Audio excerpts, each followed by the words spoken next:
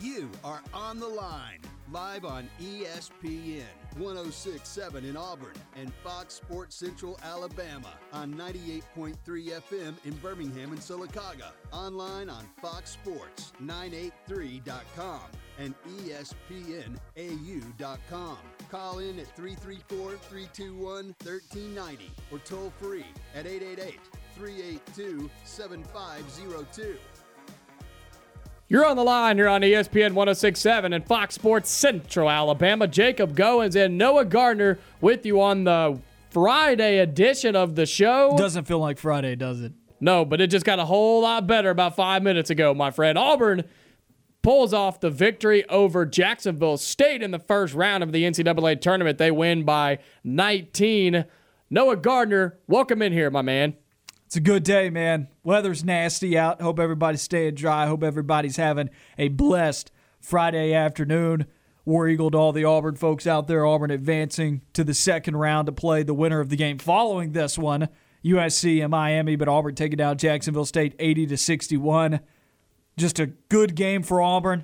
I don't think they played well over the first 10 minutes, but after those first 10 minutes, the last 30 were really, really fun. They didn't play great the first 10, I'll give you that, but they didn't play bad, and Jacksonville State made everything that they put up, some tough shots, a lot of their threes.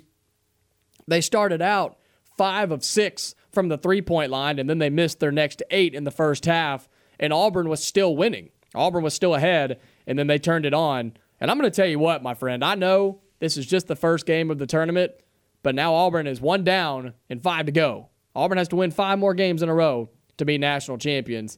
And I understand that it was a 2 versus a 15. I understand that it's just Jacksonville State. And I understand that Jacksonville State realistically probably shouldn't even been in the tournament because of Bellarmine winning the conference and all that, whatever. But this Auburn that we just saw today looked really good.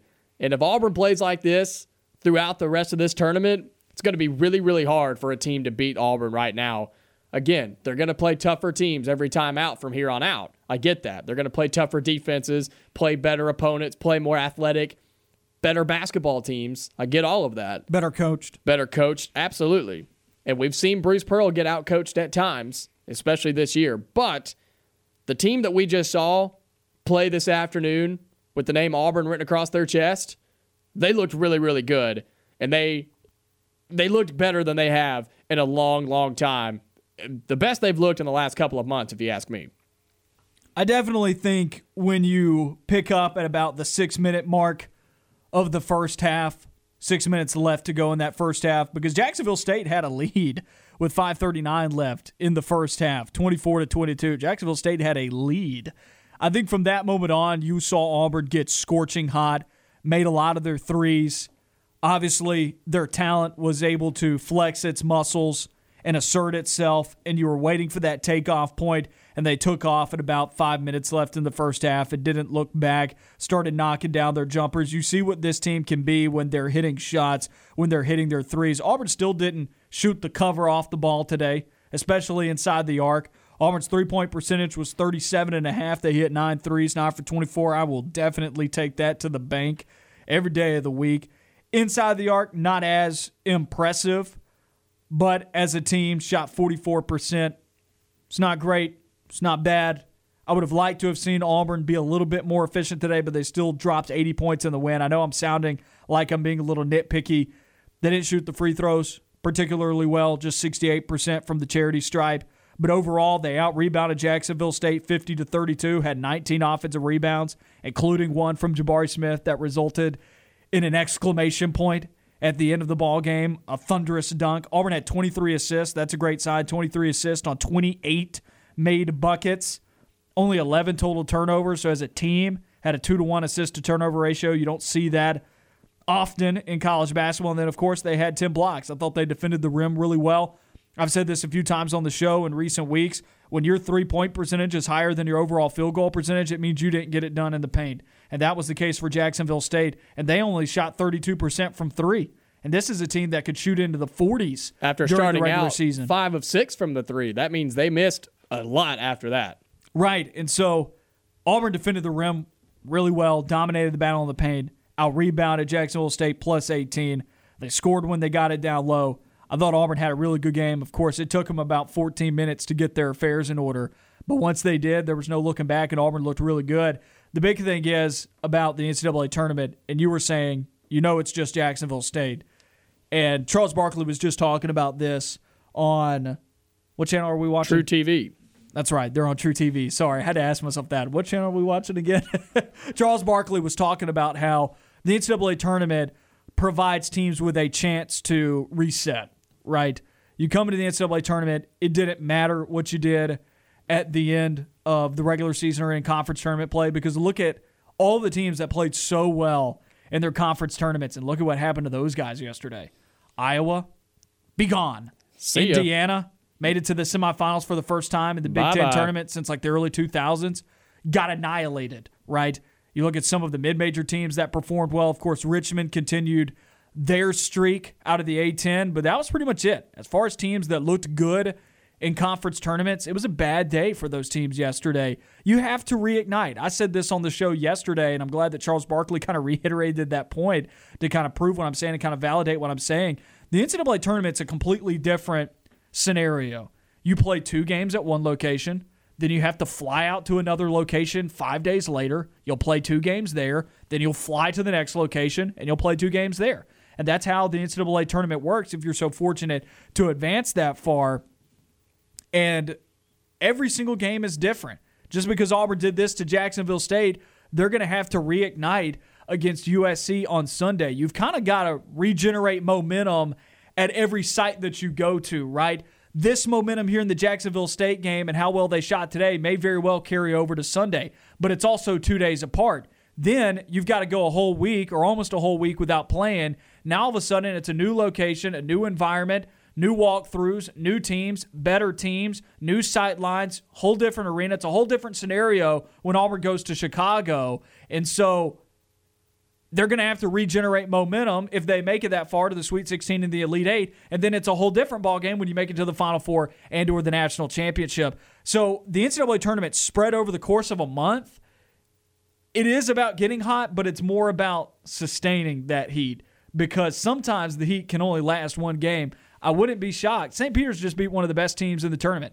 I would not be shocked if they lose by double digits to Murray State tomorrow. And there's no doubt, and that's what makes the NCAA tournament so special. It's what makes it the hardest tournament and championship to win, or one of, in sports, just because, like you said, you play 2 games in 3 days, then you take a 4 or 5 day break, and then you do it again, and then if you win, you do it again. And that's what makes it so difficult. But to go back to your point on Auburn's slow start in this game against Jacksonville State, again, Auburn winning 80-61 in round 1 of the NCAA tournament. Their slow start, they haven't played in over a week. They lost last Friday, so it's been a week, right, since they played in a basketball game. So maybe that had something to do with it, maybe not. But we've seen Auburn start slow enough when they were playing over a 3 or 4 day window, right? If anything, the freshness of having a week off should have benefited this team. And I'm not saying that it didn't, but it's fair to look at this and say, yes, Jacksonville State played really well through the first 15 minutes, but I think it's also fair to say that Auburn shouldn't have been down by 6 at one point, well beyond 10 minutes in the first half. But, I mean, that doesn't really bother me. It really doesn't, because it should if it's USC. Or Miami. I think it's going to be Miami. I've got that. Not that brackets mean anything anymore, because all of those are destroyed, but I have Miami still winning this game. It comes up in a few minutes here on True TV, so we'll keep up with that as we're on the air. But I think it should definitely bother you if it's Miami, because they shoot the basketball better than USC. But I don't think this will happen again. It might. It very well might. And I'm trying to force myself to not just fully buy into like Auburn's going to beat everybody. Yeah, I'm kind of blown away at your change of stance. Considering how you've talked about this team and how it could rear its head at any moment. It could, but this is the first time in over a month I've been able to watch an Auburn basketball game and watch this team play and say, wow, they actually look halfway decent. You know what I'm saying? So they had some good home games. Yeah, but they had some good home games. This is not playing in Neville Arena. This isn't playing Vanderbilt at home. You know what I'm saying? This is completely different. This is when it actually matters. And so I don't know. This team's probably worse than Vanderbilt. Let's be honest. Jacksonville State's worse than Vanderbilt. But you know what I'm saying. You know what I'm saying. This isn't a home game against a bottom 4 team in the league. This is the NCAA tournament where you win or you go home. And yes, Auburn started out slow. They didn't make their shots. I like the effort defensively. I think they played great defense pretty much for 40 minutes. Against a great offensive team. Against a great offensive team, a team that made unbelievable shots in the first half, the first 10 or 15 minutes. They knocked down their threes. Auburn was punched in the mouth early. We've seen it all season long, and yet they responded, they rebounded extremely well from that. And coming out of the half. This is why the first half doesn't worry me, because Auburn came out in the second half with a big lead, and what did they not do? They didn't blow it. What did they not do? Start out slow. They came out and picked right back up where they left off at the end of the first half. There's a lot to like about Auburn's 26 minutes of good basketball. There's a lot to like. Exactly. And so, yes, they still have some issues, 100%. But I think everybody played pretty well across the board for Auburn.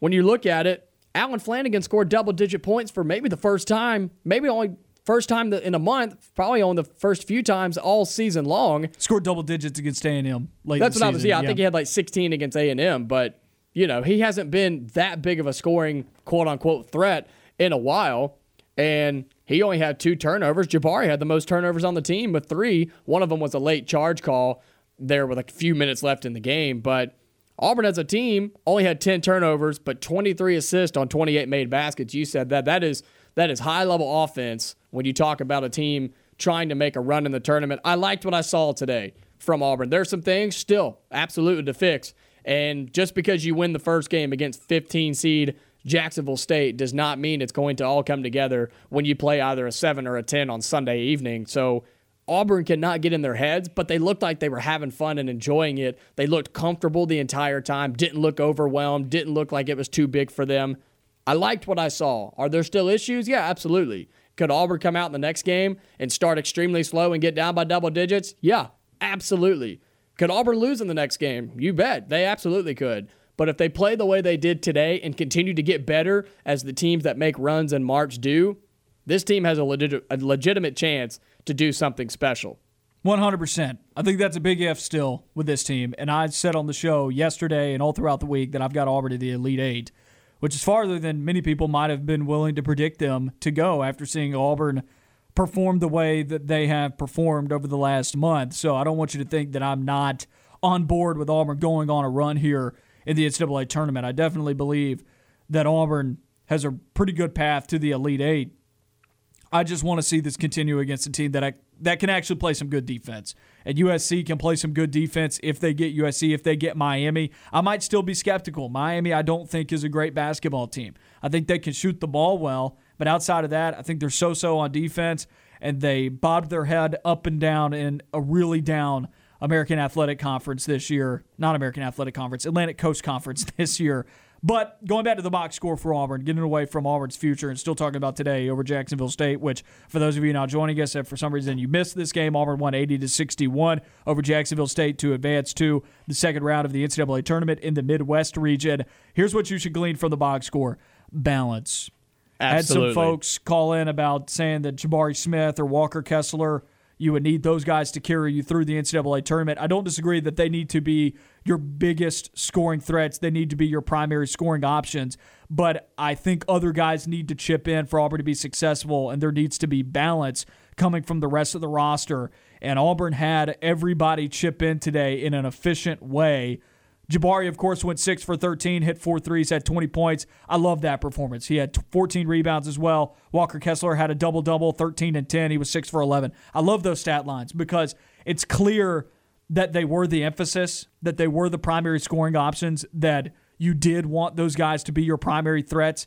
It just also shows that they got those opportunities organically when you see that Wendell Green shot the ball 5 times, Devin Cambridge shot the ball 5 times, Jalen Williams was 3 for 3, Katie Johnson had 8 shots, Alan Flanagan had 9 shots. There was balance outside of those two, and all of those guys were chipping in. Flanagan had 10 points, Katie Johnson had 10 points, Jalen Williams had 8 points, Wendell Green had 9 points. Wendell Green had 6 assists as well, 7 assists for Katie Johnson. My man's learned how to pass the basketball on a fast break, no less. He dished one off to Walker Kessler for a two-handed jam. 4 assists for Zep Jasper. There was a lot of balance, and it shows with those assist numbers being 23 assists in this game that it all happened organically, that the ball found its way to the 2 best scorers on the floor for Auburn. That will happen. You don't have to force it to them. You know how it'll happen organically?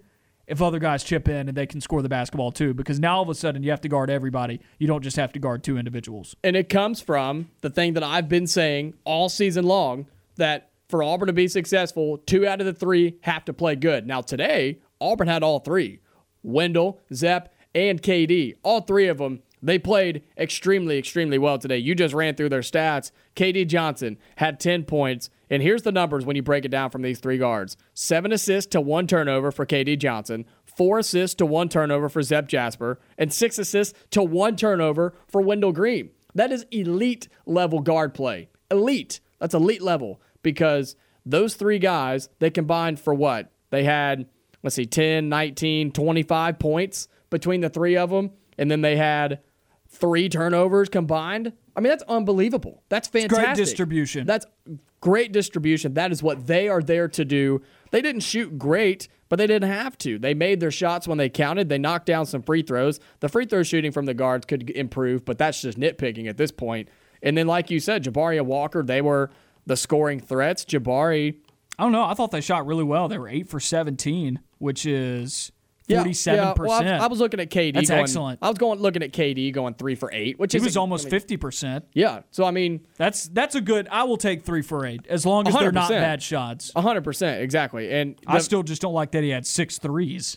Yeah, that's. I don't think that has to happen. No. I think I would like to see him attacking the bucket a little bit more than that. But I agree. Once again, that's nitpicking. I thought the guards played excellent today, and I thought they made all the right decisions. And look what happened. Auburn was comfortable for 30 minutes of this basketball game because the guards did what they had to do, whether it was on defense in the half-court offense or in transition. The guards made the right play 90% of the time. And then look at the bench. The bench had 21 points when you throw in Wendell Green. I know he's kind of a non-starting starter is what I like to call him, but if you throw his points in there, the bench had 21 points. I mean, that's big time. That's how, Auburn won by 19. The bench was the reason, and we have not seen that. We've seen games this year with Auburn basketball where the bench outside of Wendell didn't score a single point, and Auburn struggled to score in those games. And so when you have guys like Jalen Williams and Devin Cambridge and Dylan Cardwell come in and score the basketball and get, legitimate, impactful minutes, that's big time. And Auburn did a lot of things right today.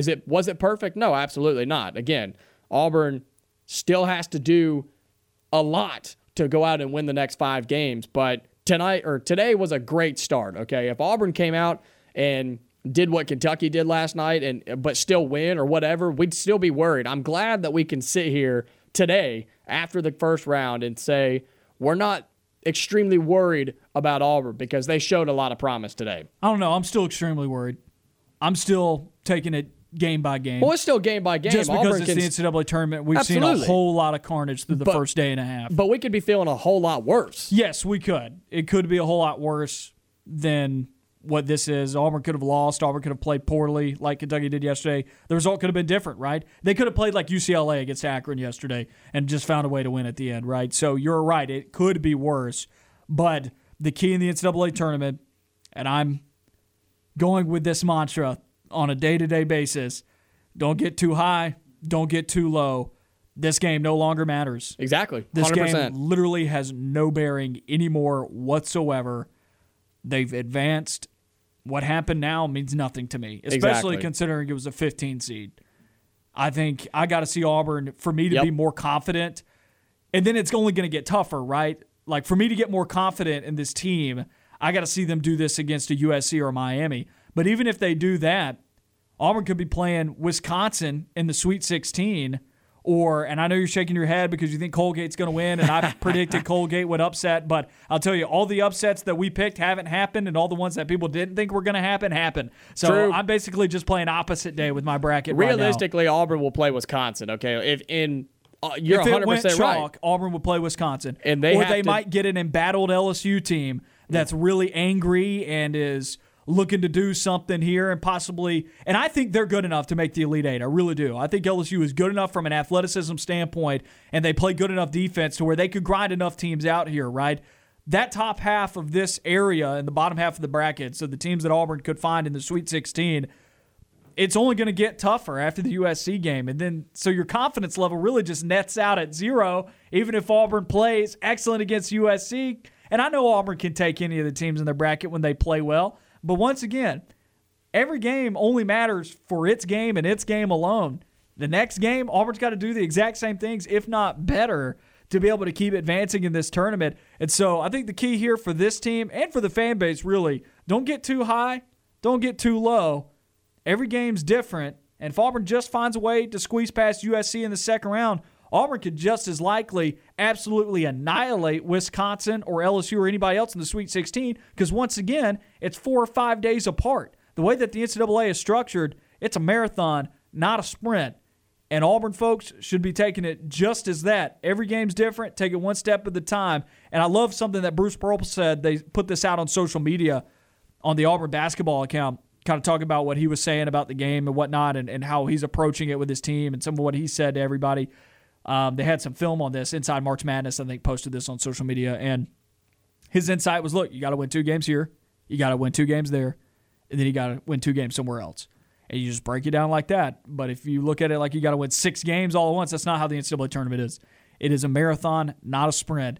And they just completed 1/6 of it today. You got 5-6 left, and one of them's on Sunday, and it's going to be against a team that can beat you. So make sure that you handle your business. Every game matters for that day. You're 100% right. We can sit here and we can talk about today's game, and we can be happy about today's game. But at 4 o'clock when we go off the air, it's not about Auburn and Jacksonville State anymore. It's about Auburn and whoever wins this USC-Miami game. For a 2 seed that has national championship aspirations, there's really only one game that matters beyond its day, other than maybe the Final Four, and it's the national championship game for good or bad reasons. And that's just the reality of it. Auburn's expectations are to make at least the Elite Eight. And I think there may even be some disappointment if Auburn doesn't make the Final Four with how good this team was at one point this year. The expectations going into the year were not a Final Four, but at one point it was national championship possibly, right? And if Auburn goes anywhere short of the Final Four, I could see people being disappointed. And I think there probably is room for some disappointment there because this team was definitely that good. What happened to sour it? And so I know I don't want to overblow it. I don't want to look too far ahead. Auburn's got another game coming up on Sunday. Don't know when it's going to be. Don't know who it's going to be against. But that game only matters for that day, not beyond it. The only time where it matters beyond that one day where it was played is that national championship game. You're absolutely right. Let's take a break here on the line. We'll come back, and we'll keep discussing Auburn's 80-61 win over Jacksonville State. You're listening to On the Line.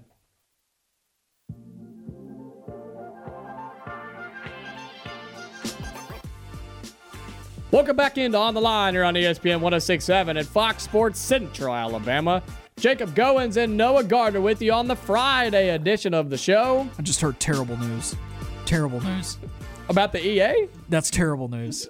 Why is that terrible news, I would much rather 2K Sports be the video game developer for a college basketball video game. But you guys alerted me. I had not heard that news yet. I saw it last night, I think. Was that what it was, Trevor? Yeah, last night. I had not seen that. EA Sports announced now's the time to say that. And it would do well. Look, there's a lot of people that enjoyed playing the college basketball video games, me included. And the last one that was ever made was EA Sports NCAA Basketball 10. It was the 2009-2010 basketball season. I do have that one. And the 2K Sports is the last one. Does that have Blake Griffin on the cover? It does. Now, I'll tell you, the development of that game was not very good. There's a lot of actually, believe it or not, inaccuracies in there. Believe it or not, it'll tell you the previous year's record, and it's wrong. It's not the actual previous year's record in the game, which that's a little thing, but it didn't have every single Division I basketball team into it. I thought recruiting was a little busted. I know people aren't here to listen to me talk about recruiting, but there's no reason that in my year 2 at Georgia Southern that I should be able to convince top 50 recruits to come to Statesboro, Georgia. That is not realistic whatsoever. This guy is complaining about getting good recruits and being successful in a video game, folks. 100%, because it shouldn't happen. I should have to struggle at Georgia State. Georgia Southern, I want to be challenged.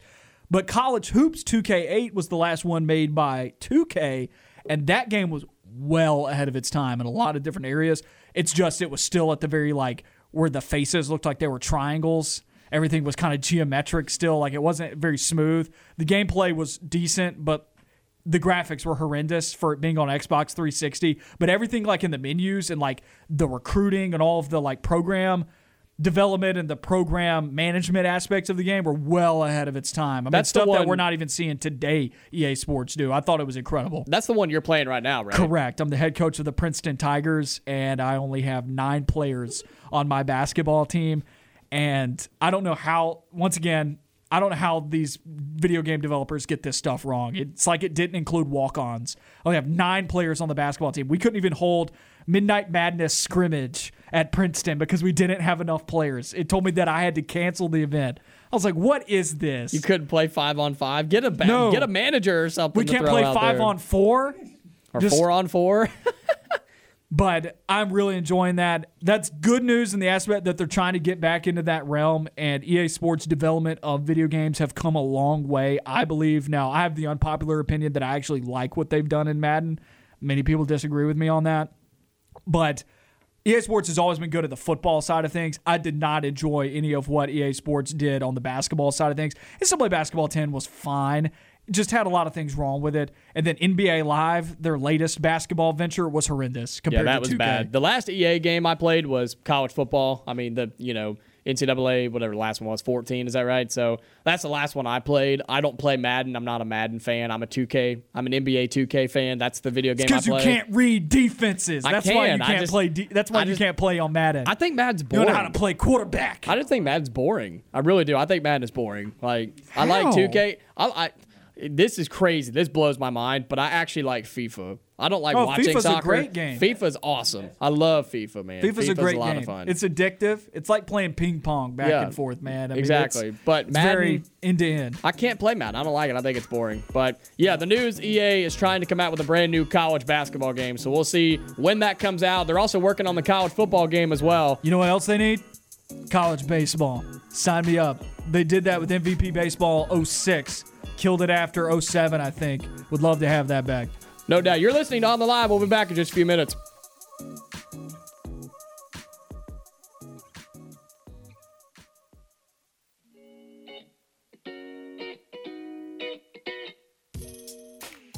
Back here on the Line, you're on ESPN 106.7 and Fox Sports Central Alabama. Jacob Goins and Noah Gardner with you on the Friday edition of the show. 30 minutes into hour number 1. If you've missed any of it or missed any of our other shows, just search On the Line wherever you get your podcast. Today's episode will be uploaded immediately following the show at 4 o'clock. We've been breaking down Auburn's 80-61 victory over Jacksonville State in the first round of the NCAA Tournament. Auburn looked pretty good. They got it done from start to finish. It was a little shaky in the first 10 minutes or so, but they ended up pulling away and having a pretty comfortable lead throughout the entire second half. They will advance to the second round on Sunday. We do not know who they will be playing or what time they'll be playing, but the USC-Miami game is currently on TV right now. It's tied up at 4, just a few minutes into the game. Auburn will get the winner of that, and there's no doubt about it, Noah, that Auburn, if you're an Auburn fan, Auburn player, Auburn coach, you would rather see Miami in the second round than USC. They're not a strong defensive team. They don't have a strong front court presence either. They do a lot of 5-out. That'll tell you exactly what is on their roster. A ton of guards. That's what the strength of their team is. And even their front court players, they're more outside perimeter oriented. Not great at defending their own rim and whatnot, and they're a smaller team. I think Auburn's front court would be able to eat against that, would be able to eat some glass, and would be able to score down low fairly easily against Miami. Now, in the event that they did get hot and they started raining threes, and maybe Auburn doesn't defend the perimeter well, but that's not really a concern for me. Teams that shoot the three teams that are great offensively don't really scare me a whole lot, because what scares me was somebody has a great front court presence, can negate what Auburn does well, and Jabari Smith and Walker Kessler, or they have a really strong backcourt that can defend really well. Or if they're just wholeheartedly just a great defensive team through and through. Those types of teams scare me a little bit more for Auburn than teams like Miami, because we saw and we've seen time and time again this year, Auburn against a good offensive team or a great offensive team, from an efficiency standpoint, no matter how well they shoot the basketball, Auburn will body you up. Auburn's a physical defensive team on the perimeter. It's hard to shoot over that and to hit your normal percentage of shots. Look at South Dakota State yesterday. They were shooting 44% all season long from 3. We're like 56% from 2. They actually went up against like a good basketball team, a team that can play some defense and is physical and well coached. What happened? They shot well below those season averages. And we saw that several times yesterday. Iowa got pushed around a little bit against Richmond. Obviously, they lost. There were several examples of that yesterday. St. Peter's even against Kentucky. St. Peter's was statistically a really bad offensive team, a good defensive team. Kentucky, a good offensive team. We saw the type of pressure that they We saw the type of situations that Kentucky was walking into on offense. I mean, there was a video yesterday that I believe Mike Schmitz put out, and he's an NBA draft analyst. Ty Washington comes off of a pick and roll, drives into the paint, right? There are 4 St. Peter's defenders in the paint because Kentucky's clogged the paint with their big men, right? And, of course, the shot didn't go down. And it's like the spacing wasn't great for Kentucky yesterday. And we saw St. Peter's give an offensive team like Kentucky such trouble. That's the worry for me, is that Auburn's going to run into a team defense. And so you would much rather have a Miami than a USC, because USC's front court, they're holding opponents to like 42% inside the arc, which is horrendous for their opponents. And they can defend the 3 fairly well, too. The difference there, and you're asking yourself which backcourt maybe could find the points to score, which backcourt could find the ability to outshoot the other. USC shoots about 35% from 3, which is only a hope for Auburn in some games, right? That could end up being the difference. That's why I don't want USC.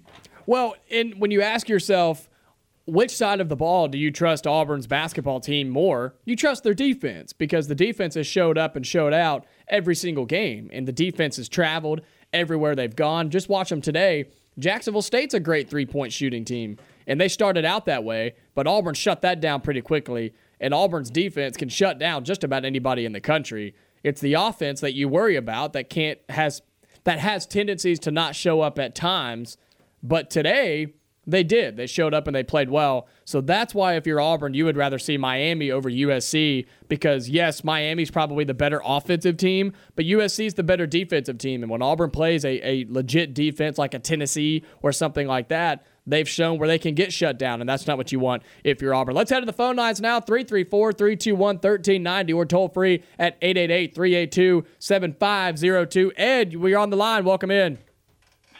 Hey, guys. Hey, I was just going to tell you, War Eagle. And War Eagle. I appreciate that. Yeah.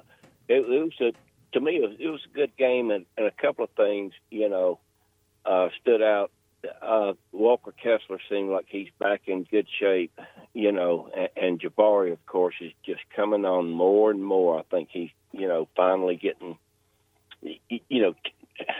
maybe taking the training wheels off, if you want to call it that Bruce Pearl might have, that's not a right word, but he might have had holding the noose in on him a little in the first part of the year, but he really just came on it. And Alan Flanagan, we've talked about him several times. I thought he had a really good game, and I wanted to kind of compliment him. And Wendell, had a great game, and KD, I'm just, it's a good game, and I think whoever we play, I think we'll show up and do okay, and it's just War Eagle guys. Thanks for taking my call.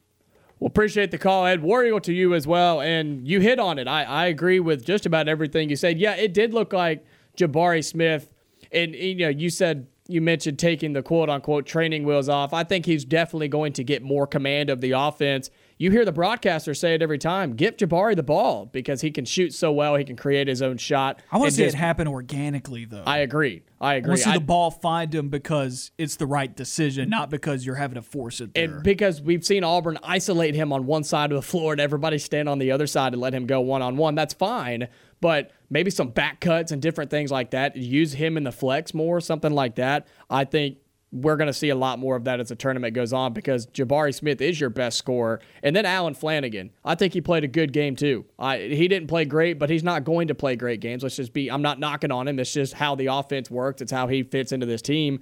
He played fine. He played a good game. He made the right decisions. He didn't take bad shots. He took the ball to the hole, got to the free throw line, whether it was in the half court or in transition, and he locked down on defense. And I think if you're Alan Flanagan, if you're Auburn asking of Alan Flanagan, that's all you can ask for. I think he played a fantastic game. Hopefully Walker Kessler's okay. I know he kind of took a landing on his shoulder, busted up his elbow on Jalen Williams' teeth, so Auburn was kind of beating themselves up there for a second. What about Jalen Williams, man? I hope that guy's okay. Well, I'm getting there. That's what I was going to say. On Jalen Williams' teeth, he chipped his 2 front teeth, so hopefully everybody's okay. But no, I agree. Auburn looked good. They've got a legit chance to continue to play well. And as long as they do play well, they're going to have great success, I feel. There's still things to improve, and Auburn has to continue to play like they did today against better opponents, because let's just be honest, that's how the tournament works. Every time you go to the next round, you're playing a better team every time.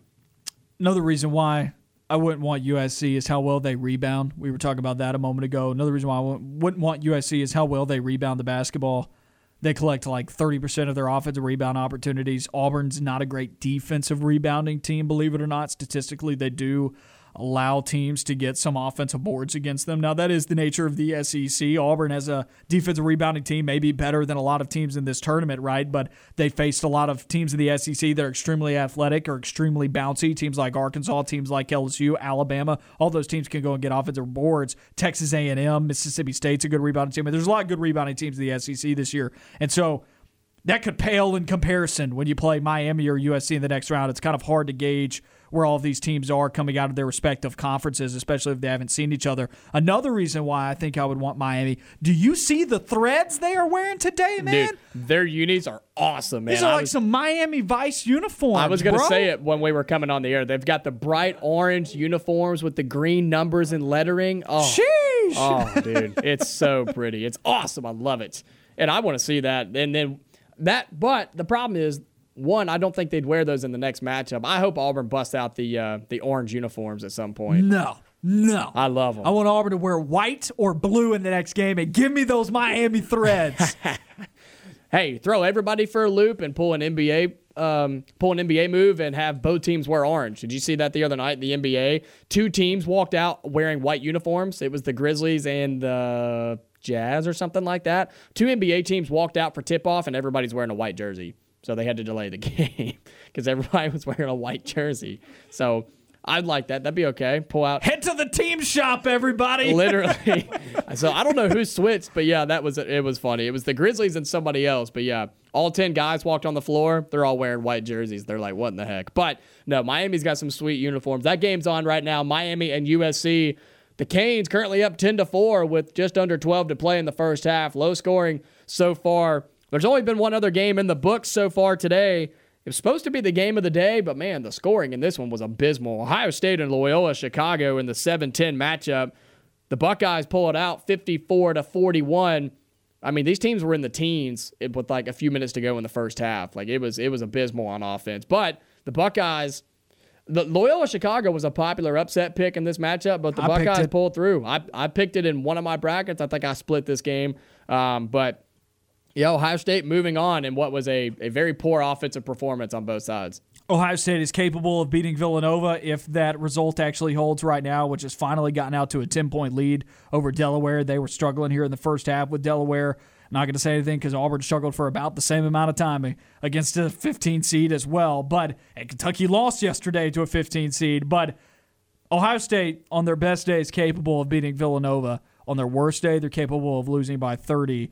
So, yeah, the scoreboard, Ohio State beats Loyola Chicago in a 7-10 game, 54-41. Auburn, 2-15 over Jacksonville State, 80-61. And then what's happening live right now, 3:38 left in the second half on TNT. 3-seed Texas Tech is up 89-56 on the Fighting Christian Clementes.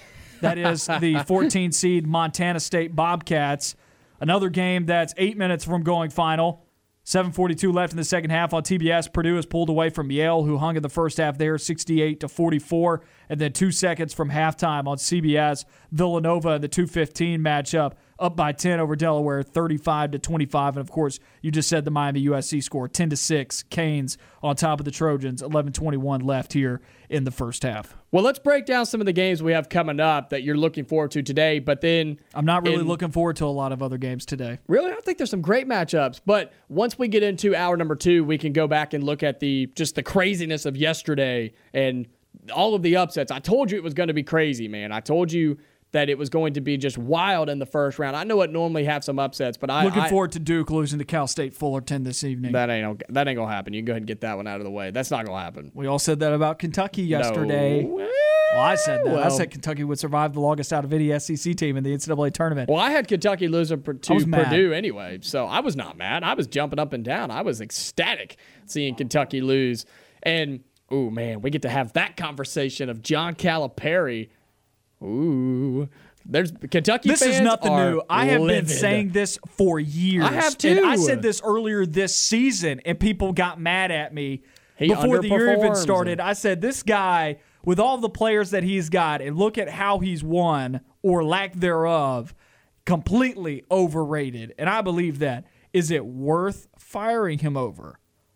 I don't know. I don't think so. Okay, I don't think losing to 15 seed St. Peter's is grounds for firing with everything he's done at Kentucky, because I do ask you, who will Kentucky hire that is a better coach than John Calipari, better recruiter, better program sustainer? I know he's had some rocky seasons the last 2 years. Obviously, this year was a good year, but he lost in the first round of St. Peter's, so a bad ending, and that's all that Kentucky fans will remember. That's why they're calling for his firing. And then last year wasn't great, below 500. It was the worst season in program history. But every Blue Blood was like that, and it was an odd year with COVID and everything. I get that. I know you don't have to convince me. I championed this for a while, that he underperforms compared to the talent that he brings in, without a doubt. I don't think he's one of the best X's and O's coaches, or maybe even one of the best developers in the league, but that's not how he runs his program.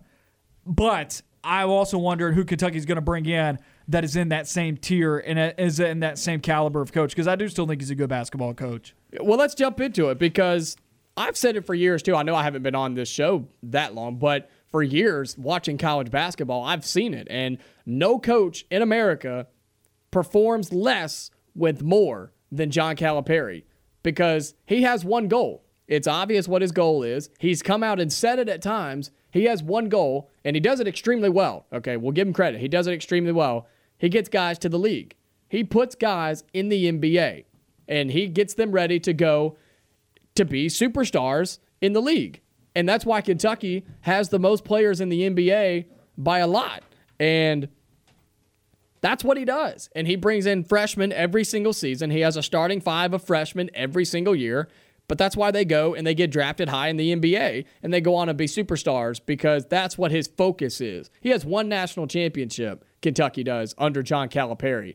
Look at the amount of talent he has coached in his lifetime at Kentucky. He's got one national championship. I understand one national championship is still fantastic. You've won a national championship. That's awesome. Auburn's never done it. I get that. But he's only done it once, and he's had more talent than arguably anybody ever has over his span of coaching. But yet, here you go. Last season was the worst season in program history at Kentucky. And then this season, you come into as a 2 seed, and you get upset by a 15 seed St. Peter's, probably the second worst loss in NCAA Tournament history, behind Villanova losing to UMBC as a 1 seed. That was Virginia. Or Virginia, that's what I meant, my bad. Virginia losing as a 1 seed. I think Kentucky's loss last night was the second worst loss in NCAA Tournament history. I agree. I don't know if Kentucky fires him. I don't think they will. But if you do, who do you go after? Who's going to be able to, like you said, recruit at the high level and have Kentucky as a dominant force throughout the years, year in, year out? But at some point, I mean, what's Kentucky going to do? Just let him retire and be average when it comes to performance of the talent on the floor? I just don't understand where you go or what you do with him, because yeah, he can recruit, yeah, he gets top tier talent, but then they go out and lose to St. Peter's in the first round of the tournament. So what are you supposed to do if you're Kentucky?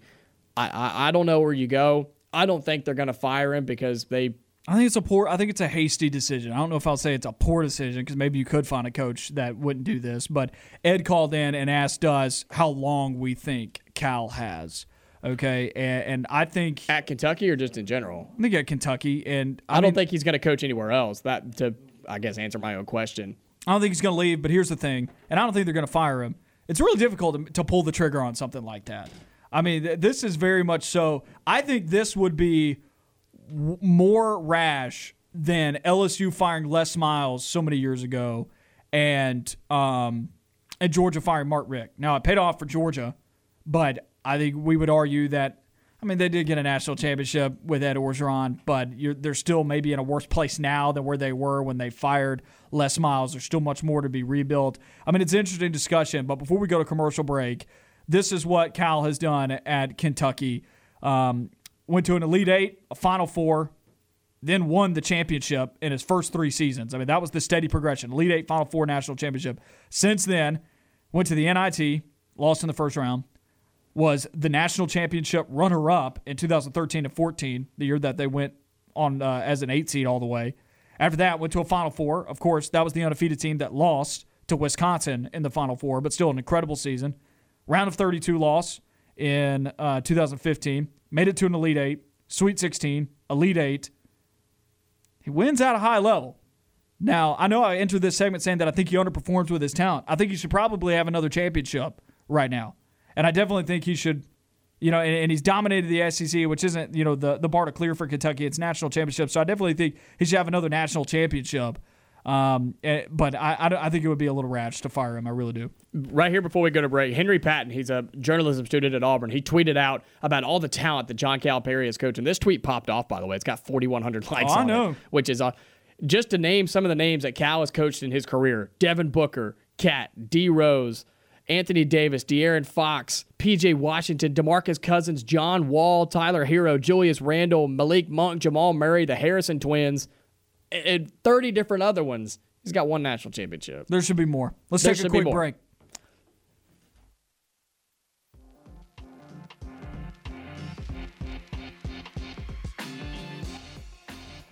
Welcome back into On the Line here on ESPN 106.7 and Fox Sports Central Alabama. Just a few more minutes before we get out of here for hour number 1. But, Dan, we've got you on the line. Appreciate you holding.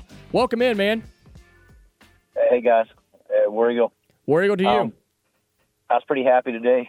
It looks like we came out and played pretty well. As far as Kentucky, I thought it was just bad coaching at the end of the game because they got up by 6, and then they went into, basically just trying to run the clock out. And on 3 consecutive possessions, they literally either didn't get a shot off or they shot a horrible shot because they didn't start running a play until there was like 5 or 6 seconds left.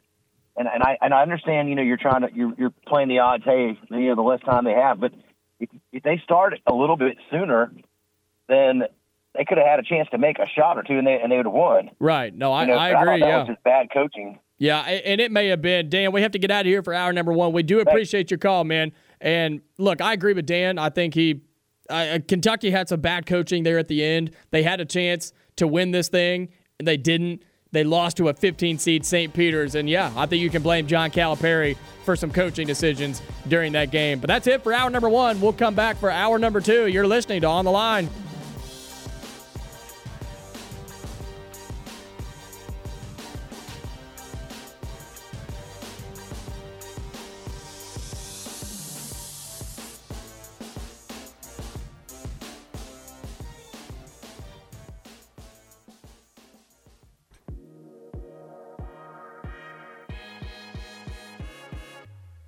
You are On the Line, live on ESPN 106.7 in Auburn and Fox Sports Central Alabama on 98.3 FM in Birmingham and Sylacauga. Online on foxsports983.com and espnau.com.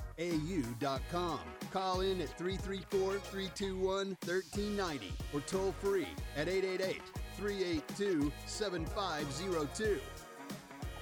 You're on the line here on ESPN 106.7 and Fox Sports Central Alabama. Jacob Goins and Noah Gardner here for hour number 2 on the Friday edition of the show. If you want to call in, give us your opinion on anything going on in the sporting world, give us a call, 334-321-1390 or toll free at 888-382-7502. If you want to call in and give Noah a new NFL team to be a fan of, he's taking applications because his fandom of the Cleveland Browns has dissipated in the last 5 minutes or so. I'm a little disappointed. I would say you're a little bit more than a little disappointed. You've been sulking in your chair over there during the break, man. Are you all right? Are you okay? Are you okay? I didn't want the Browns to go after Deshaun Watson. I didn't want it. But they did. They did it. And it is official. Well, not official yet. Well, it's coming. But Adam Schefter has reported that Deshaun Watson has waived his no-trade clause and says he wants to be dealt to the Cleveland Browns, and more reports have come out about what the Browns are going to be dealing to the Texans, and that would be 3 first-round picks and an additional 2 other picks in addition to that. It's a lot. I don't know if he's worth it. I don't know. Even before all this stuff that came out, I don't know if I would have dealt 3 first-round picks to Deshaun Watson. What has he done? Now, granted, I know he plays in a dysfunctional franchise, one of the most dysfunctional franchises in all of football. I understand that. I know that before all this came out, just talking about football, he hasn't had the most help in Houston. But likewise, I still don't know if he's worth – I could totally still see Cleveland with their roster. And granted, it is a good roster. I've defended that a little bit this week. It's a good roster. But I could totally see Deshaun Watson with this roster still go 10-7. And they're giving him like a $12 million a year raise, reportedly, in addition to the fact that you've traded away any hope in the first round of getting some really solid players in through the draft that way, unless you deal some other players away to get some first-round picks in return. But I don't know if anybody else is worth a first-round pick on this team other than Myles Garrett, right? Or maybe Denzel Ward. But once again, I don't want to see those guys traded because they're the heart and soul of the defense. I just, I don't like it. Well, I don't like it. I know. Well, I talked about it when we had this conversation the other day when the rumors were starting to come up about, or not even rumors, it was Deshaun Watson trying to figure out where he wanted to go next for his career. He's meeting with 4 or 5 different teams. But now that it is all but sealed. Why couldn't it have been Atlanta? Exactly. And why? And you called me out for saying that I didn't like Deshaun Watson. Not obviously his off-field stuff is a different conversation, but even his on-field, I'm like, yes, he's good, but he's not great, I don't think. I don't think he's a franchise-changing quarterback. I think he's going to be the same quarterback in Cleveland that he was at Houston. I think Cleveland's going to be the same thing they were with Baker Mayfield as they're going to be with Deshaun Watson. Maybe he might get them an extra win or two, maybe, and that may be good enough to get them to the playoffs, but I don't see... When I hear the news of Deshaun Watson going to the Cleveland Browns, I'm not like, uh-oh, here come the Browns. You know what I mean? So, I don't know. It could work out. But I don't think it will. And then you've got all his off-field issues, too. You may go pay this guy a couple $100 million, and he may not even play half the season. You have no idea what's coming because, as we talked about the other day, the NFL still has their disciplinary actions. Wow, I struggled with that one.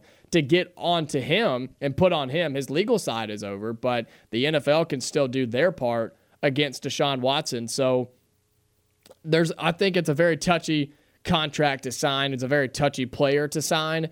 And obviously the Browns wanted him because, like you said, they are paying him $12 million a year more on top of his contract that they're bringing in from Houston. Unbelievable. A Patriots fan just texted me, good friend of mine, love the guy, just texted me, said I wouldn't mind having him. Yikes. I don't know about that. I might take Mac Jones. I would take Mac Jones over Deshaun Watson. Absolutely. There's no doubt in my mind I would take Mac Jones over Deshaun Watson. 100%. I don't know. I could see this second year being a rough year for Mac Jones, but that's just it. Very well could be. Me. But there's some real check down Charlie vibes there from Mac Jones. Okay? Here's the thing about Mac Jones. He's in the perfect organization. If he goes anywhere else, he may not be any good. He's in the perfect spot for him, I think. He's the same thing that Brady was coming out. I think they're both step in the pocket, throw, deliver a good ball. They're not going to be fantastic. So one is Tom Brady and one is Mac Jones. Yes. Obviously, there's a huge difference, but they're the same. Touchdown Tommy has a different ring to it than Touchdown Mac. But he's with Bill Belichick in in New England. I think that's where Mac Jones needs to be. There's probably going to be a little bit of a drop-off, but I still think he's a good player. Mac Jones is a good quarterback. I think he's a good system fit right now. Yes, exactly. I think he's a system QB at this point. He's got to do some real growing. His arm strength is what scares me the most. He would go to die in Cleveland because that's where you go. You go to Cleveland to die. No, that was the past. That is not the case now. We win too many games now for that to be true.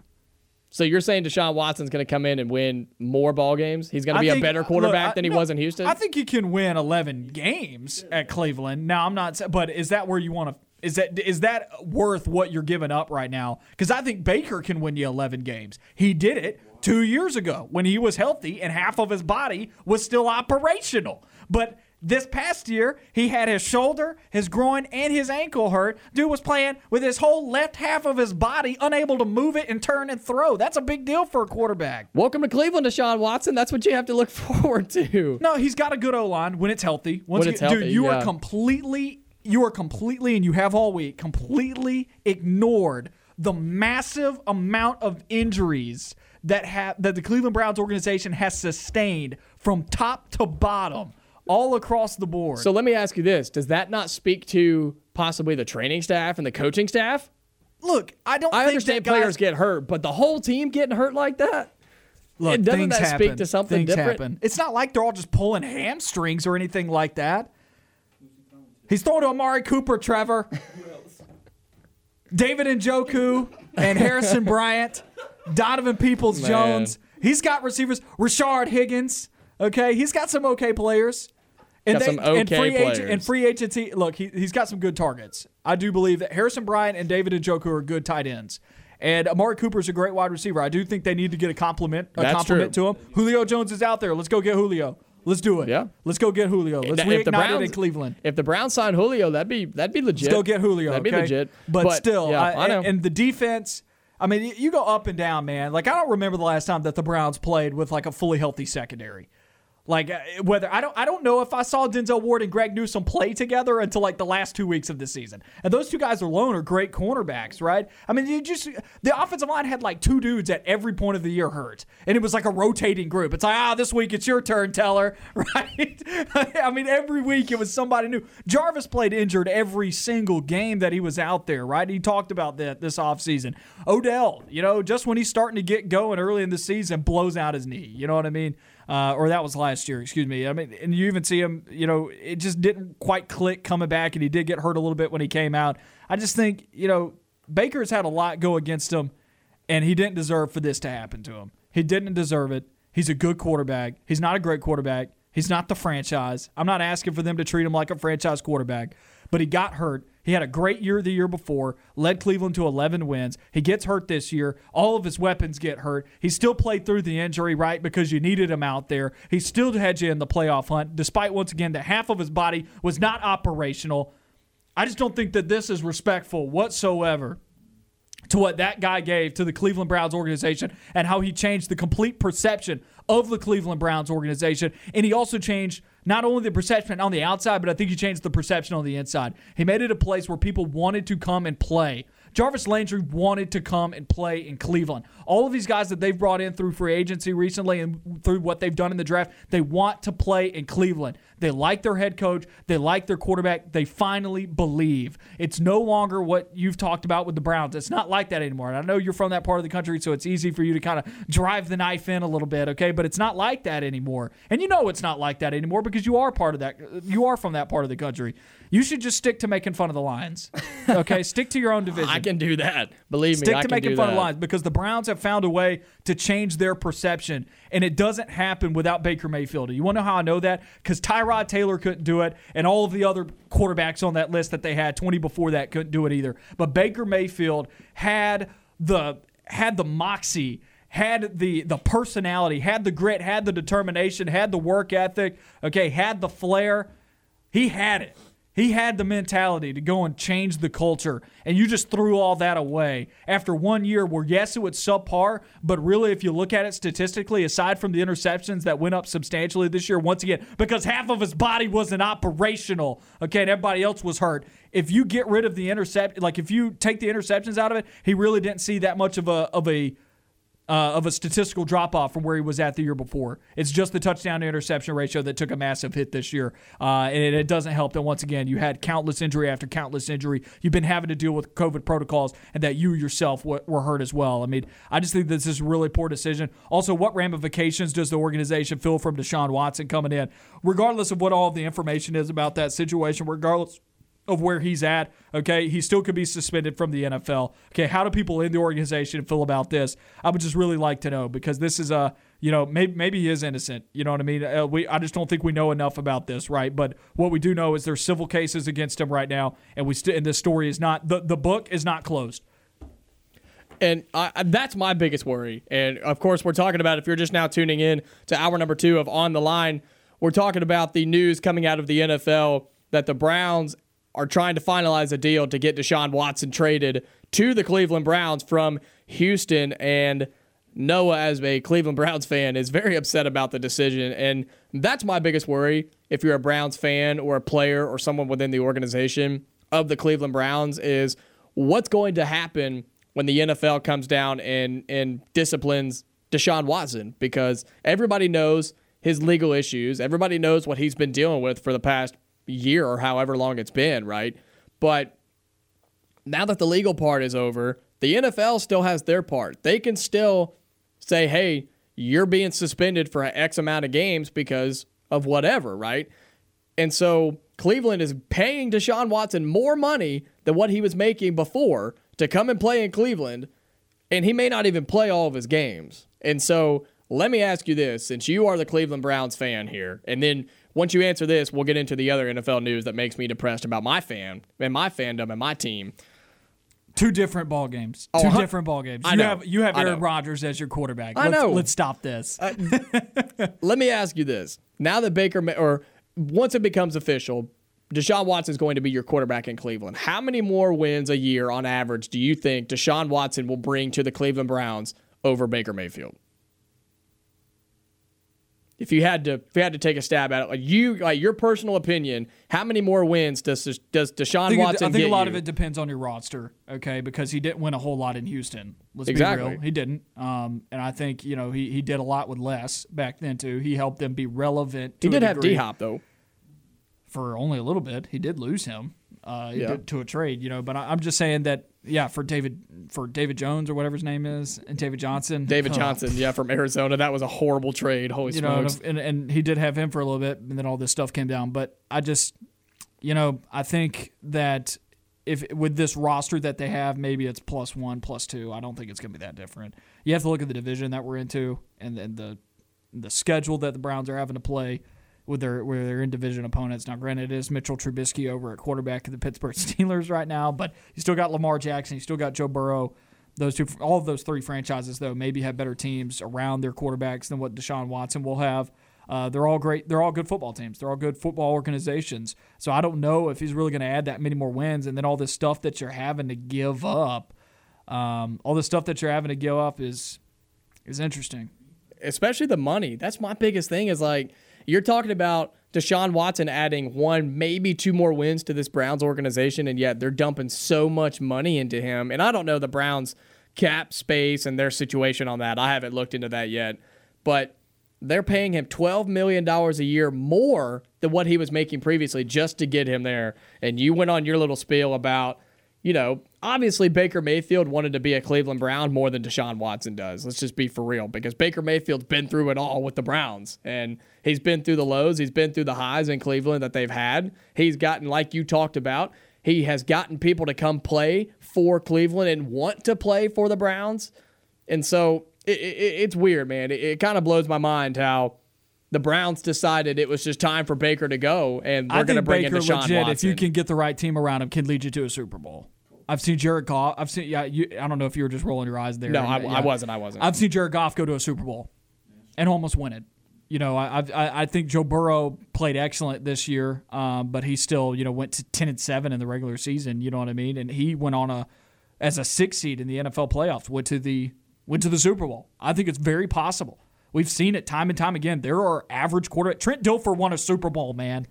Trent Dilfer won a Super Bowl. I'm just being real. Yeah, I know. It's really.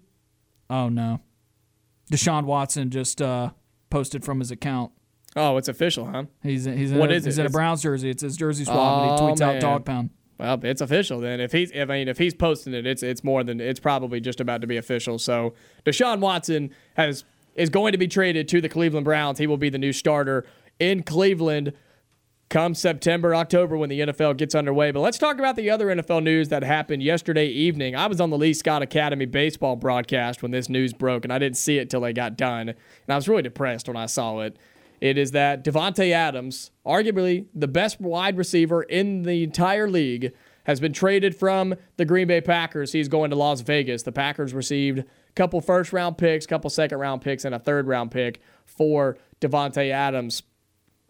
And it came down to this. Green Bay was going to pay him exactly what he wanted, and he didn't want to be there. Davante Adams did not want to be there, so he went to Las Vegas, and they paid him the exact same amount.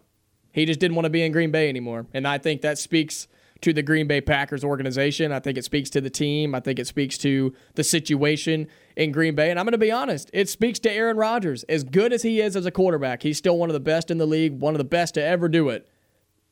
I think it speaks where the top receiver on the team, maybe the top receiver in the entire league, doesn't want to play for that organization anymore.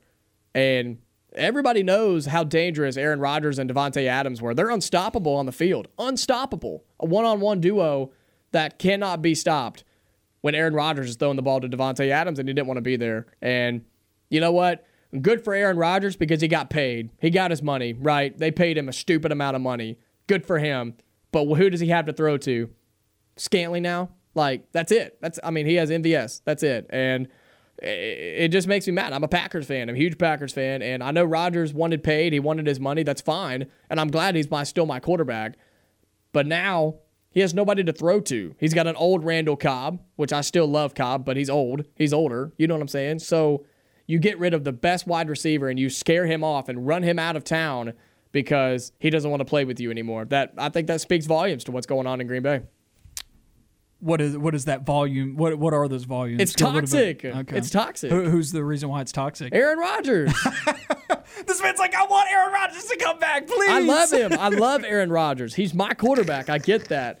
But obviously, I thought they were friends. I thought they liked each other. They do. I thought they were. Dude, they're unstoppable on the field. Nobody can stop them.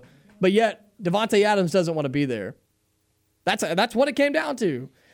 Green Bay and Las Vegas. Maybe he wants to get paid. They were going to pay. They're paying him the same amount. He's making the exact same money.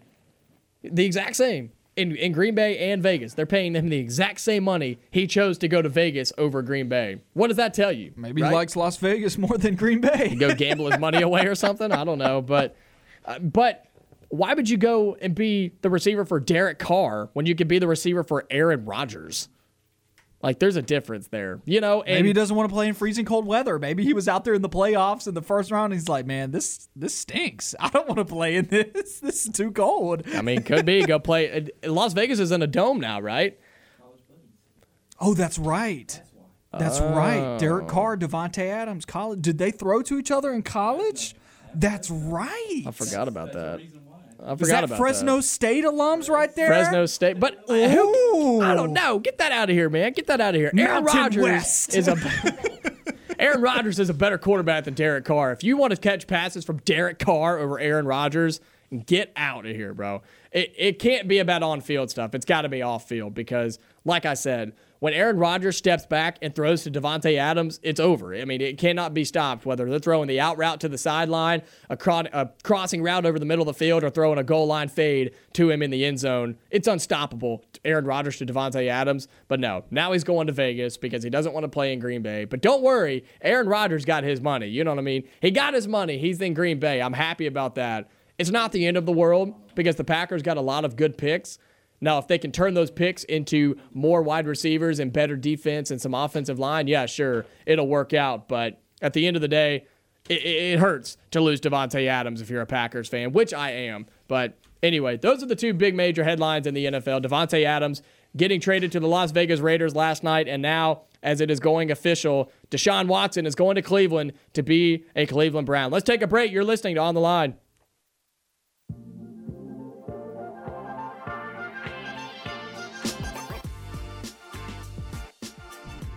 Welcome back into On the Line here on ESPN 106.7 and Fox Sports Central Alabama. Jacob Goins and Noah Gardner with you on the Friday edition of the show. Let's head to the phone lines now, 334-321-1390 or toll free at 888-382-7502. Shane, thanks for holding. Welcome in. Hey, guys. How y'all? We're doing good. How are you? I'm good. Hey, man, sometimes people just don't want to they don't want to play in freezing environments when you can go to Las Vegas, different scenery, and the dude's already got money, and he can get money anywhere. He already played with Aaron Rodgers, and they did good, but they didn't do it when they needed to do it. So I think sometimes it's just a change in someone's life when you don't need to stay where you are. He didn't need to stay there because they're not going to pay him more than anybody else. Maybe he didn't feel wanted, and there's a lot of factors other than just the Hall of Famer is throwing to you. He already had the Hall of Famer throwing to him. He did that and moved on. So I just think that sometimes maybe he just wants to have fun now. Maybe he just wants to have fun, and it's a fun city, fun up and coming team. I'm not a Vegas fan at all, so I don't have a horse in the race, but I think sometimes it's just a change in scenery and people, and maybe he just didn't feel respected enough where he was, and that's just my take on it. Yeah, that's a fair point. I mean, there's no doubt he may have wanted a scenery change, a younger team, an up-and-coming team. And I agree with everything you said. All of those could have been factors. Absolutely. We don't know 100% what they were, but I think Aaron Rodgers being the type of person that Aaron Rodgers is, I think that definitely had something to do with it. But when it comes down to quarterback play, I mean, obviously Rodgers is better than Derek Carr, but right, you're right. I mean, I agree with you. That's no comparison. But I don't think that was part of his plan anymore because they did play together for a while, and he got to experience that. And maybe now he wants to be the dude, because who's going to be the dude, him or Derek Carr? It's going to be him, right? So, like, if there's a pro, if there's the guy on that team, it's not going to be Derek Carr. He's not even going to be the best player on the team. So maybe he wants to be the sole star. When I don't know, I'm just throwing out things about why the dude could have changed. I mean, it could have moved. I don't think it had anything to do with Aaron Rodgers. I'm sure that he appreciated and enjoyed that time, but I don't think that was enough to stay there. Fair enough. I agree with you, Shane. Fair enough. We appreciate the call, man. Thank you. Hey, man, I want to talk about basketball. Oh, go ahead. Go ahead. Absolutely. Go ahead. Come on, dude. Come on, man. What y'all think about the first 10 minutes? I was like, dang it, not again.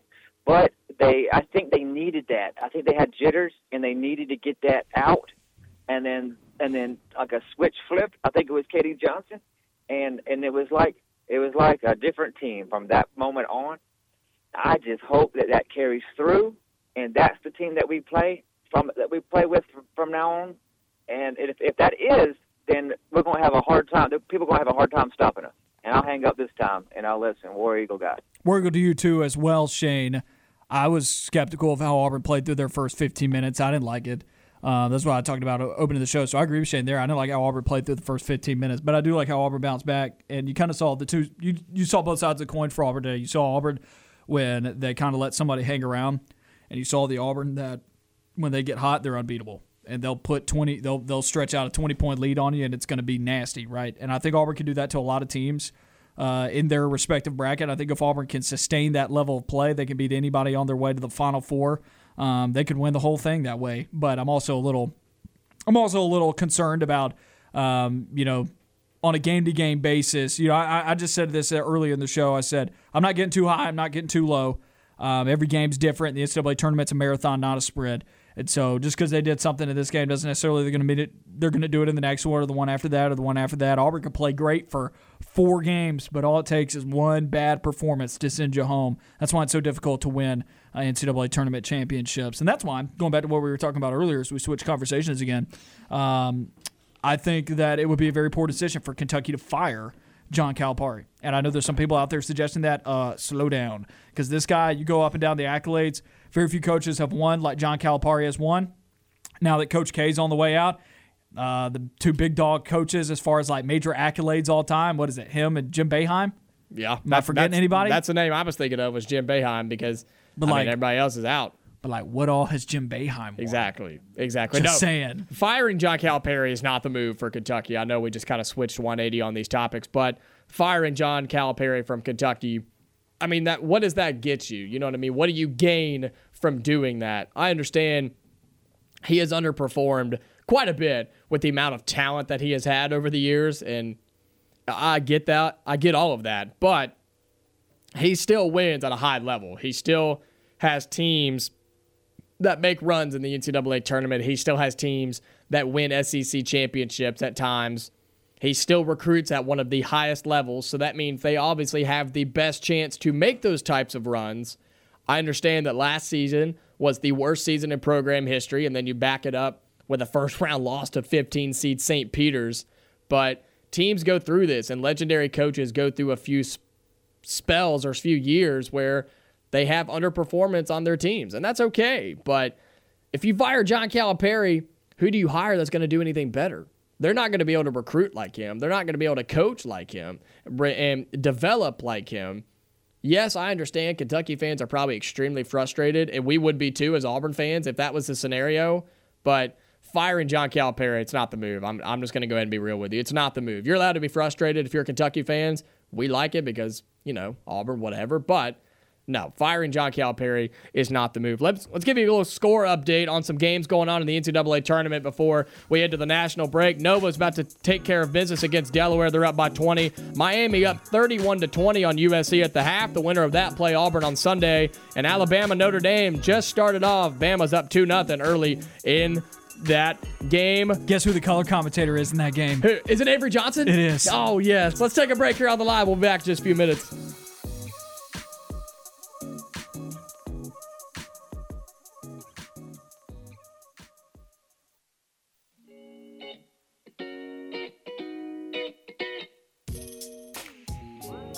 Welcome back in On the Line here on ESPN 106.7 and Fox Sports Central Alabama. Jacob Goins and Noah Gardner. Just 30 more minutes left of the Friday edition of the show. If you've missed any part of it, go and search On the Line wherever you get your podcast. It'll be uploaded immediately following the show. Give you a few score updates of the games going on right now. Notre Dame and Alabama, 3.5 minutes in. It's a 3-2 lead for Notre Dame early in that matchup. Miami and USC just underway in the second half. It's a 33-25 lead for the Canes. Ohio State beat Loyola Chicago in the first game of the day, 54-41. And then the next two teams took care of business. Number 3 seeded Texas Tech takes down Montana State. Sorry, Christian Clemente. They win 97-62. And Purdue, 3 seeded, beat the 14 seed Yale 78-56. Let's head to the phone lines now. 334-321-1390 or toll free at 888-382-7502. Terry, welcome in. Guys, how y'all doing today? We're doing good, Terry. How are you? Fantastic. I agree with both of you. I think Kentucky would be insane to fire John Calipari right now. But, guys, I do think he's probably peaked. I think he's reached his potential. He's took them as far as he's going to get them. Now, is he going to recruit five-star guys? Absolutely. Is he going to win 25 games from where every year? Absolutely. But is he going to continue to get knocked out maybe into the Sweet 16? Remember, this is a team that Auburn beat to go to the Final Four a few years ago. You don't think that he can win another national championship? No, I don't. No, I don't. Okay, let me ask you this, Terry. How much is the recruiting that John Calipari has done at Kentucky? How much is it John Calipari and not just Kentucky recruiting Kentucky? Probably a little bit of both. I mean, Kentucky basketball is kind of like Alabama football. Once you get so good, the name kind of recruits as your school. But you also kind of need the right coach to get that. So that's why I like the both part, because Alabama wasn't doing what Alabama's doing right now pre-Nick Saban, except since Stallings and Bear Bryant. Think about it from this point of view, guys. What if Rick Pitino had stayed at Kentucky? I say he wins at least 2 more. I saw that take on Twitter yesterday, and I kind of agree, because Rick Pitino was a legendary coach. He still is. Why can't they hire him?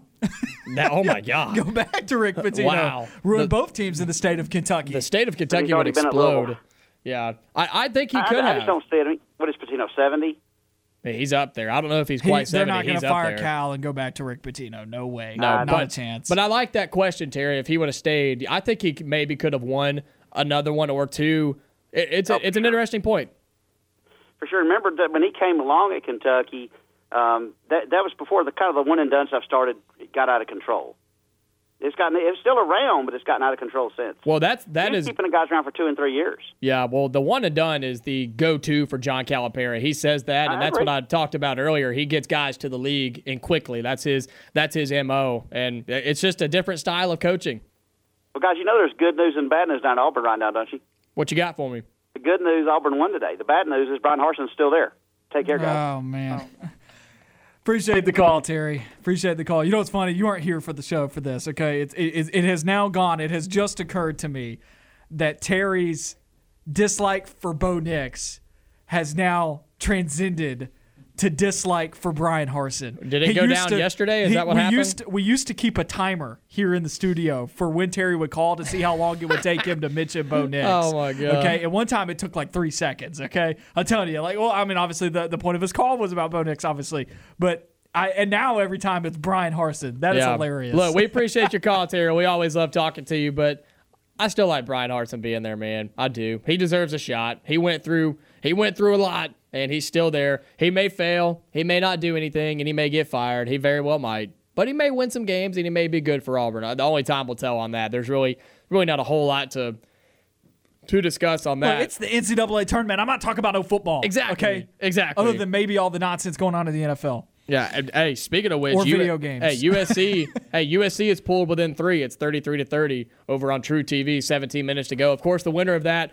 will play Auburn on Sunday. I'm not sure if we know what time Auburn will be playing on Sunday. I've seen a lot of people say it's going to be the night game, like the 7 or 8 o'clock tip on Sunday, but I don't think we officially know when Auburn's going to be playing that. But Alabama and Notre Dame currently sitting at 3-2 with 4 minutes into the game. Alabama, Avery Johnson's the color commentator. That's unbelievable. I love that. Avery Johnson being the color commentator is unbelievable. That's so funny. I wonder how he feels about being the color commentator on that game.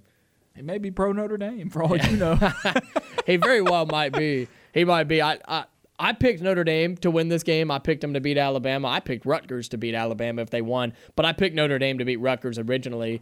We'll see what Alabama team shows up. Obviously, it's still early. It's 4-3. They haven't hit a 3 yet. I don't know if they've taken one yet. We've got it on here in the studio, so we'll be keeping you updated through the next 20 minutes or so while we're on the air. But make sure you stick around for 4 o'clock. It'll be The Drive with Bill Cameron and Dan Peck. They'll break down Auburn's win over Jacksonville State, just as we have here on our show. But there's been a lot of good basketball yesterday. Let's break down some of the games that happened yesterday, man. I have a question for you, okay? Outside of the Kentucky St. Peter's upset, because obviously that's the upset of the tournament so far, which result was the most surprising to you yesterday? Doesn't even have to be an upset. It could be something that went chalk that you didn't think was going to go chalk. Here's 2 of them, okay? Here's 2 of them. No, you can only choose one. Well, I'm choosing 2. Most surprising. Richmond over Iowa. The 12-5. I know it's a 12-5, but I was really confident in Iowa just dominating that basketball game. I think they had everything to do so. I did not have a chance to watch it. I was on the Lee Scott broadcast, so I didn't get a chance to watch it. They blew a call where Iowa, Keegan Murray was shooting a 3 from the corner. I saw the picture. And someone karate chopped his arm, and they didn't call a foul, even though the SEC official, just going to say that, the SEC official was staring point blank at it from 10 feet away. I don't know how you missed that. Yeah, that's brutal. But that was probably the most shocking because in my brackets, all of them, I had Iowa winning that game and winning a few more, not going to like the Final Four as a lot of people did. You saw Dickie V had Kentucky and Iowa in his national championship game. Did you see that? That's brutal. That's really bad. But it's broken, baby, with a capital B. I had Iowa winning a few games, but that was definitely the most shocking. But the other one, not that North Carolina beat Marquette, but the way they did it. They beat them by 32 points, Noah. North Carolina beat Marquette. That was dirty, man. That was unbelievable. Couldn't believe it. Only by 4 in the second half, though. I'm messing still, around. I know, I'm messing around. That was just a joke. What about you? What was the most surprising, besides Kentucky losing to St. Peter's? What was your most shocking result yesterday? It doesn't have to be an upset, but it can be. Your most shocking result yesterday, besides Kentucky embarrassing themselves on national TV. There were 2 that I was really surprised about, and I will only choose one, playing by the rules, and then we could talk about our other ones. We make the rules, man. That's fair. And my rule was that I only choose one. St. Mary's winning by 29 points over Indiana, 82-53. Those 2 teams play very similar styles of basketball. That's just a really jarring result, and I thought that Indiana, from a physicality, from a recruit standpoint, was going to be able to match up with St. Mary's in that style of play and at least be able to bang around with them. I was expecting both teams to score in the high 50s. For St. Mary's to score 82 points in their brand of basketball, that's something for real, especially when you got the rim protectors that Indiana has. I mean, St. Mary's shot 52% from the field, 48% from 3, only took 21 threes and hit 10 of them. Only turned the ball over 10 times. Had 16 assists on 31 made buckets. Out-rebounded Indiana and Trace Jackson-Davis by 11. I mean, it was a dominant performance. Lee was up as far as 34. I was blown away by that. And honestly, looking at the way that UCLA played, St. Mary's could be a Sweet 16 team. And then when you look at the top of the bracket, I'm not that afraid about the teams in the top of the bracket. I'm telling you, the bottom half of the bracket, whoever's coming out, they can go 100%. When I saw that, I was shocked because I really thought Indiana coming out of the first 4 was going to make it a ball game. I thought they were going to play better than they did in that first 4 game. But St. Mary's could be a Final Four sleeper. St. Mary's just ran all over them. They could be the 5 seed like Auburn was in 2019. They could be a Final Four sleeper and run through that bracket. So that was your first most shocking game result of yesterday. What was your second one and why? I was blown away that UCLA played as bad as they did. That was not Akron For playing 40 great. minutes. That was not Akron playing great. Now, obviously, this could change drastically. UCLA could play great against St. Mary's and beat them, right? That could happen. And then everything that we just said is moot because, once again, the NCAA tournament is a marathon, not a sprint.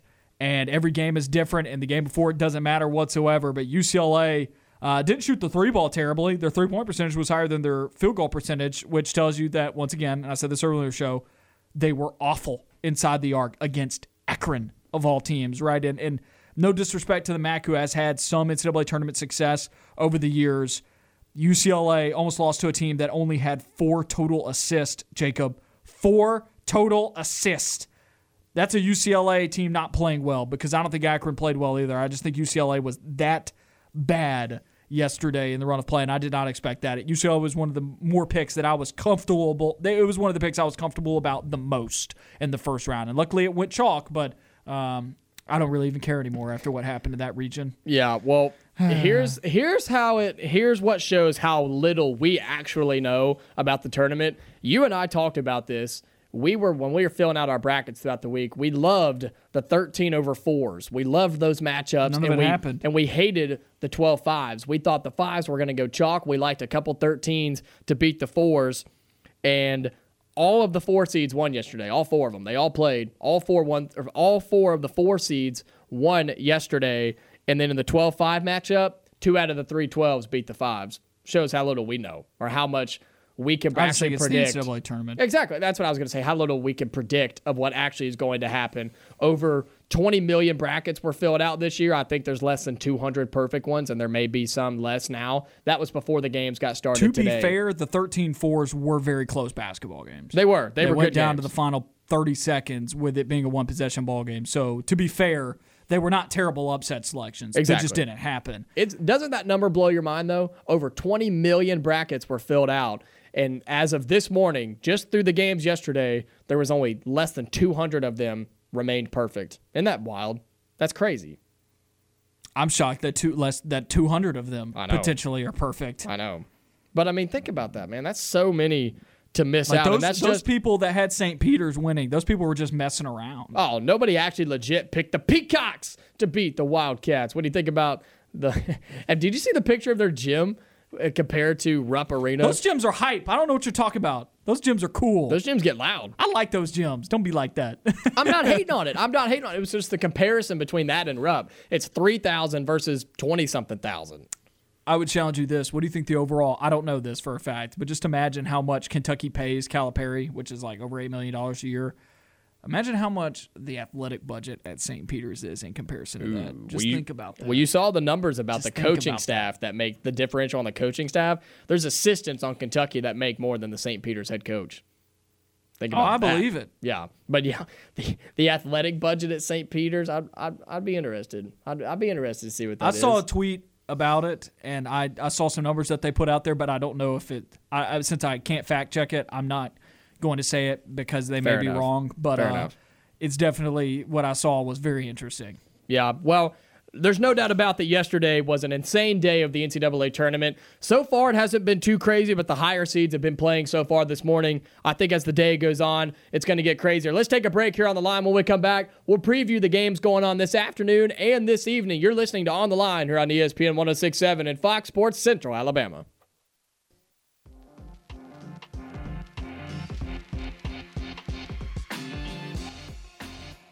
Welcome back into On the Line here on ESPN 106.7 and Fox Sports Central Alabama. Just a few more minutes here in hour number 2 before we get out of here at 4 o'clock. Make sure you stay tuned in. The Drive will be on with Bill Cameron, Dan Peck coming up after us. We've got the Notre Dame-Alabama game on here in the studio, and it looked like Alabama had a starter get some help off the floor. He was limping off. Javon Quinterly has just now been listed as out for rest of the game. Man, it's a knee injury. According to the video broadcast. Yeah, according to the TV. They just put a graphic up. He is out for the rest of the game. They are just over 10 minutes into the first half, so that is not good news for Alabama because obviously when he gets hot offensively, he carries that team at times. Well, it makes it all the more important for J.D. Davison to fulfill that role because they play in exchange for each other in the system. J.D. Davison a lot of times can come off the bench and perform for him and play that role of the distributor and point guard that gets downhill, right? JQ's not one of the best three-point shooters in the world. Neither is J.D. Davidson, but they can both get north and south and help collapse the defense to get the ball out to who their main shooter is, which is Shackelford or Keon Ellis on a good day as well. So it's about getting those guys opportunities on the perimeter and breaking down a defense, and that it's about to come down on J.D. Davidson today for Alabama to be able to advance. And if he has a good game, I mean, he can carry this Alabama team to a win. I mean, they're down by 2 right now. It's 19-17 with 9 minutes to go in the first half, but JQ going out for the rest of the game. It said a knee injury on the TV broadcast is what they said. I didn't see the injury. We were coming back from break, but I just saw the last clip of him getting helped off the floor. He is on crutches walking back into... He's got a full-on... He's got a full-on brace on there right now on his knee, just looking at it. He's on crutches. He is... Man, he may be done for the tournament if Bama even wins this game today. So you hate to see that. That's not what you want to see at all. You want your best players playing in March. Yeah, exactly. You want the best players playing on the best teams in March, and that hurts for Bama. There's no doubt. But before we get out of here, Noah, you kind of disappointed me because I was going to ask you about the games you were looking forward to tonight, but you're not really looking forward to a whole lot of them. I don't think tonight's slate is that great. I would beg to differ. I wouldn't be shocked if things go chalk for the rest of the day. Not saying in the NCAA tournament, you want everything to go chalk. Get out of here. But I think Illinois has got a really good shot to beat Chattanooga. Duke, obviously, over Cal State Fullerton. I think LSU is going to eat Iowa State alive. But now that I just said that so emphatically, LSU's going to lose. I think Arizona's going to beat Wright State. I really like Houston over UAB. Once again, now that I just said really or something emphatically about a game, the complete opposite is going to happen. And Jelly Walker is going to go for like 80 tonight for UAB or something like that. Davidson, Michigan State's going to be a good basketball game. Michigan State only favored by 1, but the two teams they don't do a whole lot for me. It's kind of, they're not great teams. They're good enough. And the Colgate, Wisconsin's a 14-3 matchup, you know? You really like that Colgate team to win tonight. And the TCU Seton Hall will be pretty good, but man, that's going to be a rock fight. Yeah, it's going to be a rock fight. It's going to be a rock fight. There's some games on right now. Villanova's about to wrap it up against Delaware. They're up by 21 with a couple minutes to go. Miami, USC, of course, the winner will move on to take on Auburn on Sunday. Of course, Auburn won and beat Jacksonville State this afternoon with a 19-point victory over Jacksonville State. So Miami and USC, they're in a battle. It's 40-38 USC with 12 minutes to go. That is on True TV if you want to flip that on and watch, because, again, the winner will go and play Auburn. If you're Auburn, we talked about it, and Miami just tied it up at 40. You want to see Miami, I think, if you're Auburn. We talked about that and broke that down. Notre Dame currently on top, 21-19 over Alabama with 8 minutes to go in the first half. And Virginia Tech and Texas, 11-6 seed, getting underway. 7 minutes into the first half, the Hokies on top of the Longhorns, 11-7. Man, I have to disagree with you. I think there's some decent games. I think Chattanooga can hang around with Illinois tonight. I like Duke to beat Fullerton tonight. I like that.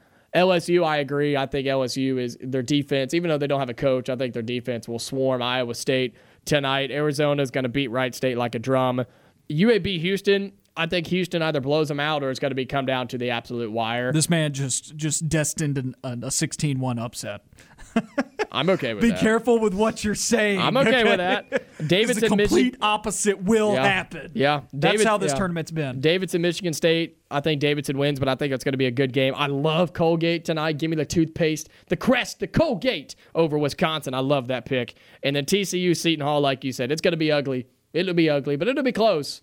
It'll come down to the wire, but it is going to be ugly. And then, of course, today it's gone chalk so far. Ohio State over Loyola Chicago. Texas Tech beating Montana State. And Purdue beating Yale. We've got a lot of good basketball coming up. And then this weekend, when we come back on Monday, we're going to have a lot more to talk about. We're going to have a Sweet 16 at that point. We're going to have a Sweet 16 bracket out. Once we come back on Monday, we're going to break down the games from Saturday and Sunday in the round of 32. I think we're going to have a lot of intriguing matchups. You're going to see some higher seeds or some lower seeds in the Sweet 16 because we have a couple double-digit matchups already in the round of 32. Tournament's been crazy. I think it's going to get even crazier. But I think by the time you get to the Elite Eight, it's going to be top 3 and 4 seeds from the rest of the way.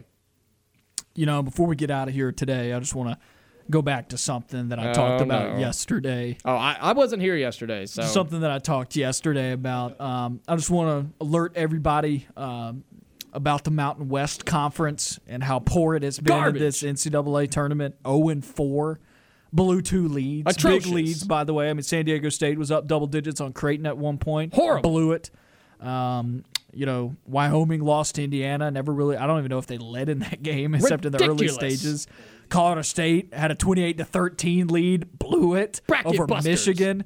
And then I don't know if I'd go that far. And then, but I know you're just trying to find random words to throw in there that are NCAA tournament related. And then Boise State until the final minutes. I mean, they were not in that game against Memphis. No, they weren't. Awful. And I'm saying that because I think Texas A&M royally they deserve to have been in this tournament, and they were not treated fairly. The fact that the Mountain West got 4 bids, lost all 4, and several of them were not good performances. That's man, I don't know if that league's gonna have my trust for a little bit. Yeah, I saw a couple top tier media personalities on Twitter bashing Buzz Williams for coming out of that press conference in the NIT after they won their first game and part bashing of the him. System. Okay, Yeah. they're a part of it. I know. I think he had every right to do what he did. If you don't know what I'm talking about, Buzz Williams after Texas A&M won their first game in the NIT, he came out and had a 7 minute blasting of the NCAA and the selection committee saying they should have been in, and people were dogging him. I think he had the right to do it. They deserved to be in. They did. And they played their way in. And yesterday proved it. But that's going to do it for the Friday edition of On the Line. We'll be back Monday to break down the Sweet 16. Enjoy watching basketball. Stay safe. We'll see you later.